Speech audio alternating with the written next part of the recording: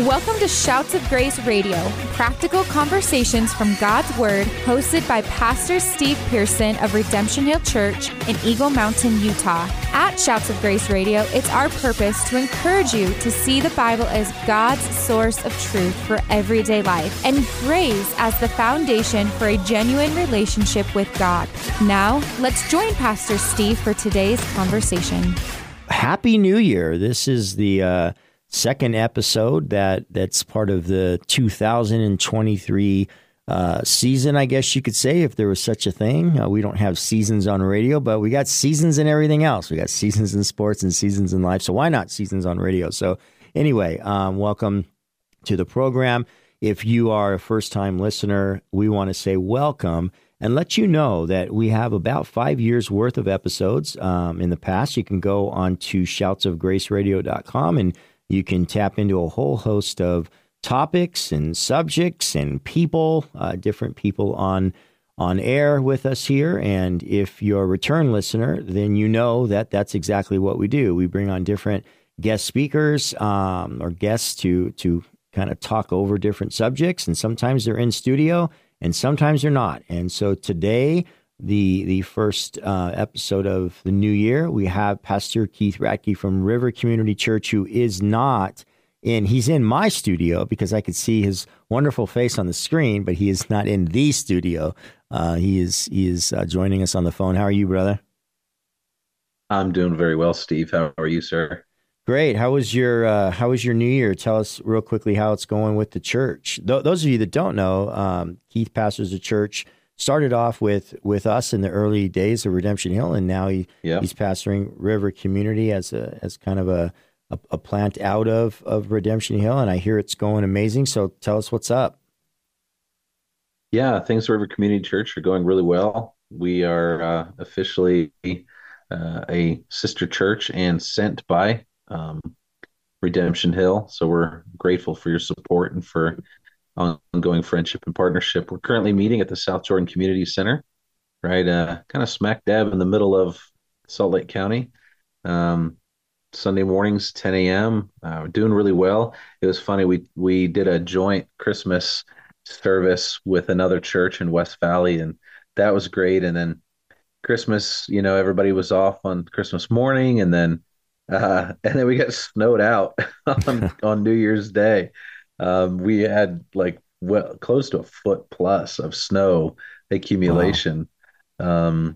So that was exciting. So yesterday, this past weekend was actually our first Sunday meeting again. And I tell you what, you go for that long without meeting and it feels like 100 years. So it was a real blessing to get everybody back together, see some new faces, and really excited about what we're doing. Our youth group is taking off and they're meeting weekly, and we've got small groups launching this month, and going to be doing some stuff with Financial Peace University in February. So I'm excited about what God has been doing. We talked a lot yesterday about Isaiah 43, where it talks about God doing new things, rivers in the desert, and how important it is for us to have expectation that God's going to do great things because he said he's going to do great things. Yeah, I agree. Not some sort of a hype. And so we're excited. We're excited about this new year, what those great things might look like for us.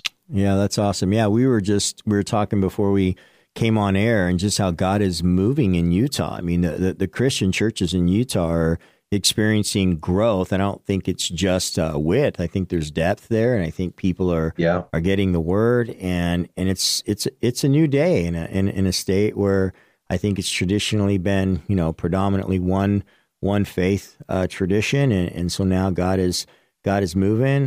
So I'm excited. I'm excited for your guys' church and ours and the other ones we got friends that are a part of that are doing great work. I love the fact that there's a lot of people that don't have this in their I guess you can call it their religious pedigree, where they're kingdom minded. A lot of people come in with just this kind of four walls mentality. It's the local church, just my local church, and so I'm going to focus on that. And so they don't really get to be known outside of their their sphere of influence. And I think that's a shame because there's so many brothers, even though we got differences in certain things, but there's a commonality that that I just Right. think it's healthy that a church not make themselves an island, or not think that because they've got this big work or massive work that somehow they're, kind of the corner of the market church or something like that. I think,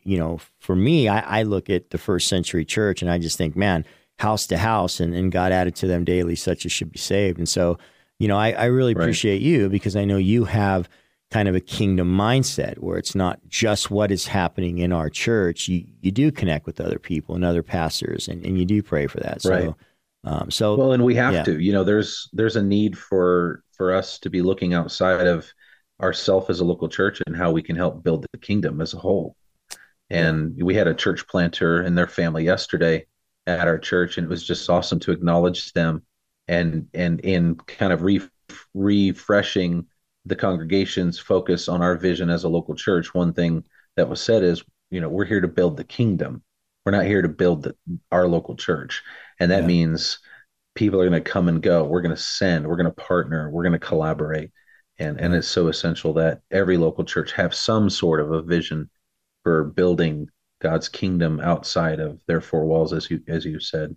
Yeah, amen. Well, hey, I want to jump into today's discussion. It's going to be out of Lamentations chapter 3. If you're listening and you wanted to join in this situation right here, we got Jeremiah, who's just coming off of the devastation and the ruin of watching his nation and his people crumble, and so what happens is, as Babylon comes in and destroys, Jeremiah is kind of that transitioning prophet. He was there before the devastation came, and he was there during and then after. And so he walks through the ruins of Jerusalem, and he's known as the weeping prophet because he's weeping and crying as he writes down these 5 poems that we know as Lamentations, and they're laments. And I want to look at the third chapter of Lamentations. I want to read this and then just kind of jump into the discussion. In verse 1, I just want I want the listener to jump into the depths of this guy's pain and where he's at. He watched freedom disappear. He watched liberty disappear. He watched, the joy of being able to walk down the street in safety, to have an abundance of all kinds of things. So I want you to listen to this. I am a man who has seen affliction under the rod of his wrath. He has driven and brought me into darkness without any light. Surely against me he turns his hand again and again the whole day long. He has made my flesh and my skin waste away. He has broken my bones. He has besieged and enveloped me with bitterness and tribulation. He has made me dwell in darkness like the dead of long ago. He has walled me about so that I cannot escape. He has made my chains heavy. Though I call and cry for help, he shuts out my prayer. He has blocked my ways with blocks of stones. He has made my paths crooked. He is a bear lying in wait for me, a lion in hiding. He turned aside my steps and tore me to pieces. He has made me desolate. He bent his bow and set me as a target for his arrow. He drove into my kidneys an arrow of his quiver. I have become the laughingstock of all the people, the object of their taunts all day long. He has filled me with bitterness. He has seeded me with wormwood. He has made my teeth grind on gravel and made me cower in ashes. My soul is bereft of peace. I have forgotten what happiness is. So I say, my endurance has perished. So has my hope from the Lord. Remember my afflictions and my wanderings, the wormwood and the gall. My soul continually remembers it and is bowed down within me. But this I call to mind, and therefore I have hope. The steadfast love of the Lord never ceases. His mercy never comes to an end. They are new every morning. Great is your faithfulness. The Lord is my portion, says my soul. Therefore I will hope in him. What a depressing first part of this. And it's almost like, Heath, there's a lot of accusations being thrown out as to the departure of God from him, God being, him being a target of the Lord. So talk about what's happening in the first part in Jeremiah's mind and how we should be able to understand what that looks like before we look at this second part?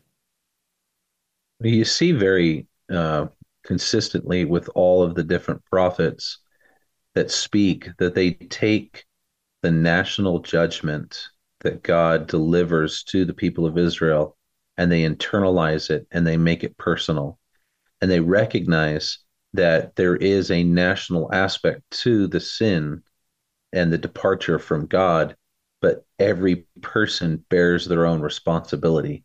And even the prophet, like Jeremiah does here, he very internalizes this judgment of God and this sense of separation. I was even just thinking about this verse is like he drove into my kidneys the arrows of his quiver. Like God has delivered the death blow, to me like an archer would. And I think that is so important for us when we look around at the landscape of our own culture and our own national sins, that we recognize we have a part in that. That God is just to judge every person individually, right? A national sin does not mean every person in that nation is condemned, but it also means that every person bears their own accountability before God to say, God, I have sinned. I have departed from you. And here he is just he is just completely leveled by what he is seeing in his own country, especially with Babylon coming in. I mean, taking all these exiles away and importing exiles from other countries and just completely devastating their sense of cultural and national identity. And I think that that's important for us as we look at both these Old Testament prophecies and how to understand what is going on here, but also in our own context. Like we have our own relationship with God where we bear our own responsibility, our own accountability before him and coming to him in prayer and saying, God, I pray for my part. I pray for my sins. I pray that I would be restored, not just that the nation would be restored.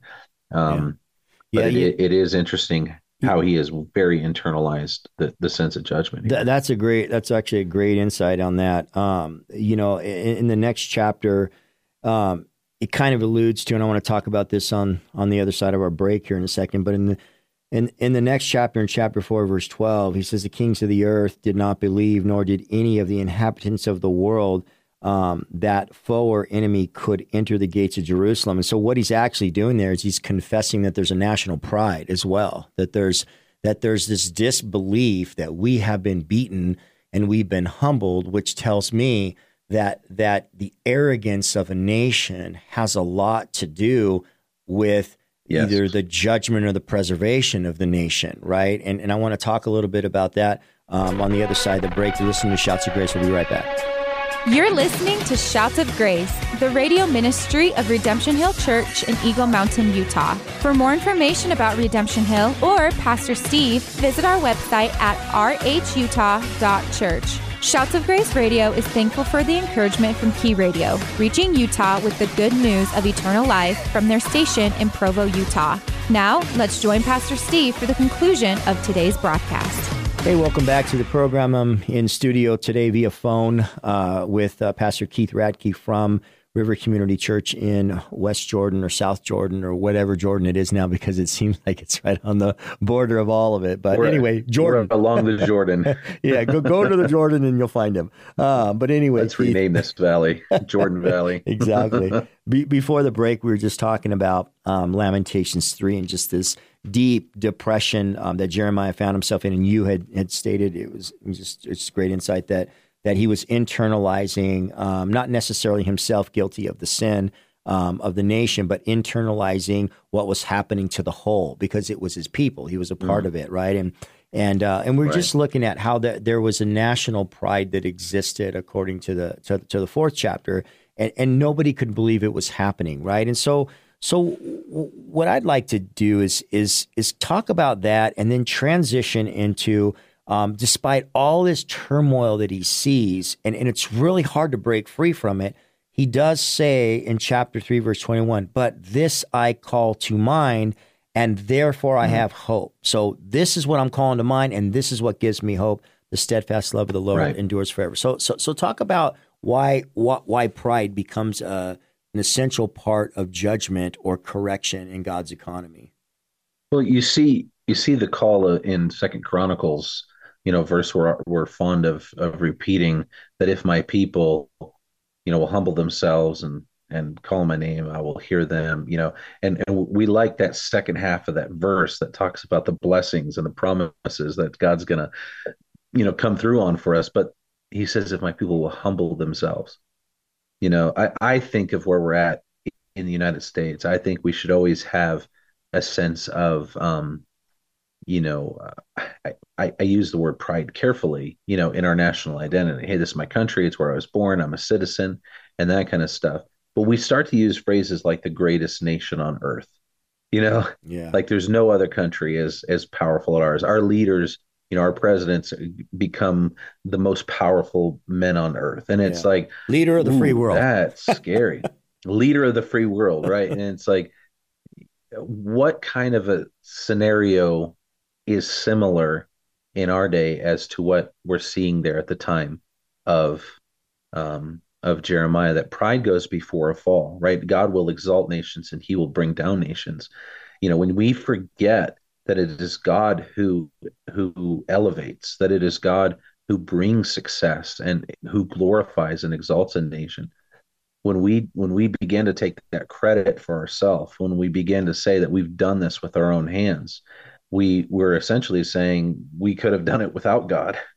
or we're beginning to forget that what God has done all along. And I think that's why it's so important what Jeremiah says here in verse 21 is, this I call to mind, right? We have to be reminded over and over, and we have to remind ourselves that it is God who is good. I mean, that's what it says in verse 25. The Lord is good. Yeah. Well, talk to those about who wait that. on him, to those who humble themselves. Talk about verse 21 in the light of, certainly we as believers aren't in a place that, not to the extent that Jeremiah was, although we do look around us and we do look at things that are crashing, and we do look at economy, and we do look at just the disdain that humanity has for itself, and when no one's getting along and you can't agree with anything. And so we are watching. I believe we're a transition generation. We're watching the crumbling of one society and culture and the rise of another, right? And so for a lot of us, like you and me, we're sitting here like Jeremiah, and we're like, Lord, we're suffering with the whole, because God's not going to parse out his, necessarily his judgment to every single person. Like you said, we suffer as a whole. So now we're in this position. Talk about, to the believer, why verse 21 through verse 24 is so important. What does that do for us? Well, this reminds us of a few things, right? The steadfast love of the Lord, his mercies, his faithfulness, the fact that he is our portion, right? That he is everything that we need, that he is good. And I think that when we look around, when we look outside at everything going on around us, we can be overwhelmed because we recognize that God is this, and he's all powerful and all knowing and that kind of stuff. But somehow this is still allowed. And not only is this all still allowed, but it just seems like maybe God isn't doing anything. And that is the lament of Jeremiah, right? Like, God's not doing anything. Matter of fact, if he is doing anything, he's actually seems to be collaborating with our enemies, or at least empowering our enemies. And he's just utterly depressed at this whole thing. But standing back and just saying, wait a minute, I there's a bigger picture here. I remember that God is merciful, that he is loving, that he is faithful, that he is good. And because of that, that means that what I'm going through right now, what I'm seeing right now, is not the end. This is not the sum of everything, that there may be a fall and a collapse of the nation as he knew it. But there's going to come a time where God has promises to keep regarding his people. I mean, you think about the fact that, after Jesus ascended and the church began to be established, and the Roman Empire basically they wiped out Jerusalem, and the Jews lost their nation, and they lost their national and cultural identity. Well, then in the 1940s, they were reestablished as a nation. And you see that was even part of, prophecies all along through the Old Testament of how the nation of Israel would be, in a sense, cut off and then reborn. And so God's promises and God's timetables is so much bigger than our minute perspective and our life on earth. And Jeremiah's having to remind himself, oh, right, there's a bigger picture here. There's the character of God and there's the purpose of God. And I think for Christians, it's important for us to see that. Yesterday, I was sharing with River Community Church from Isaiah 43 about how God says, I'm doing new things. Do you not perceive it? And one of the ways to translate perceive it is, are you not aware of it? And a lot of times we can lose our awareness that God is still working. He's always working, and he's always working for our good and for his glory. And that's this revelation moment, right, for Jeremiah, as he laments over the real loss of his nation's pride and his nation's existence and his nation's strength. He also, it's driving him to be more aware of how good and faithful, merciful and loving God is. And I think we need to recognize that sometimes God will use pain and use pressure points like this to open our eyes and say, whoa, where's God? Oh, there's God. Now I remember. Yeah, it's funny because his lament is over what's clearly his reality and all the people around him now. This is the pain, this is the ruin and destruction. But in what's corporately being experienced as chastisement, there's personal promises here. When he says that your mercies are new every morning, he says the Lord is my portion. And so talk about this idea that despite, we got like 2 minutes left, despite what's happening around us, it doesn't have to impact our personal connection with God. Talk about that. Well, and I think that phrase, I'd like to just zero in on that, my portion. I challenge all of us listening right now, you and I, as we're talking, is God my portion? Is God my salvation? Is he my God? Am I able to say, oh God, my God, and finish the sentence in my own sense of possession? And I think a lot of times, and this is a challenge for parents, like we're raising our kids, like we're leading our children to become followers of Christ, but at some point our kids need to be able to say, I am a Christian. I am a follower of Christ. God is my God. I believe this for myself, and that is where we take the fingers, that are pointing out and point them back at ourselves. Yeah. And recognize that God is always concerned with the heart of every person. He is always dealing with us individually, that even national judgment has individual implications in God's purposes and plans. And Jeremiah is encountering that. He's experiencing that. And we should experience that on a regular basis. I think if our finances are hurting, if our health is hurting, if we're having conflict, because of our faith or those kind of things, all those pain points, they have their own, unique experiences for each one of us. But ultimately, what should be the same is we should get to that point where we're falling on our knees and we're saying, God, you are my God. You are faithful to me. You are good to me. You are my portion. I trust in you. I remember this. Come to me, help me, and he will. Amen. He's a very personal, relational God, and that's what we can glean from this. Amen. Hey, we are out of time for this episode. I hope you have enjoyed this discussion, and just kind of as we're wrapping this up, I just want to encourage you. God's mercies are new every morning to you. And so it's a great picture of a restart every day. Even though there are no days with God, for us there are, and I think it's God's way of communicating. You can wake up every morning and know that nothing from the previous day is held against you. Everything is new. And so I hope you take that encouragement to heart. God bless you, and we'll see you next time on Shouts of Grace. Thank you for joining us on today's episode of Shouts of Grace Radio with Pastor Steve Pearson. We hope that you've been encouraged to see the Bible as God's source of truth for everyday life and grace as the foundation for a genuine relationship with God. If you've been encouraged in your journey following and learning more about Jesus, we would love to hear from you. You can visit us online at shoutsofgraceradio.com. At shoutsofgraceradio.com, you can listen to all of our episodes, share them online with your friends, and find out more about Pastor Steve. Shouts of Grace is an outreach of Redemption Hill Church in Eagle Mountain, Utah. Thank you again for joining us on today's show. And from all of us at Shouts of Grace, it is our prayer that you would grow in the grace and knowledge of Jesus Christ.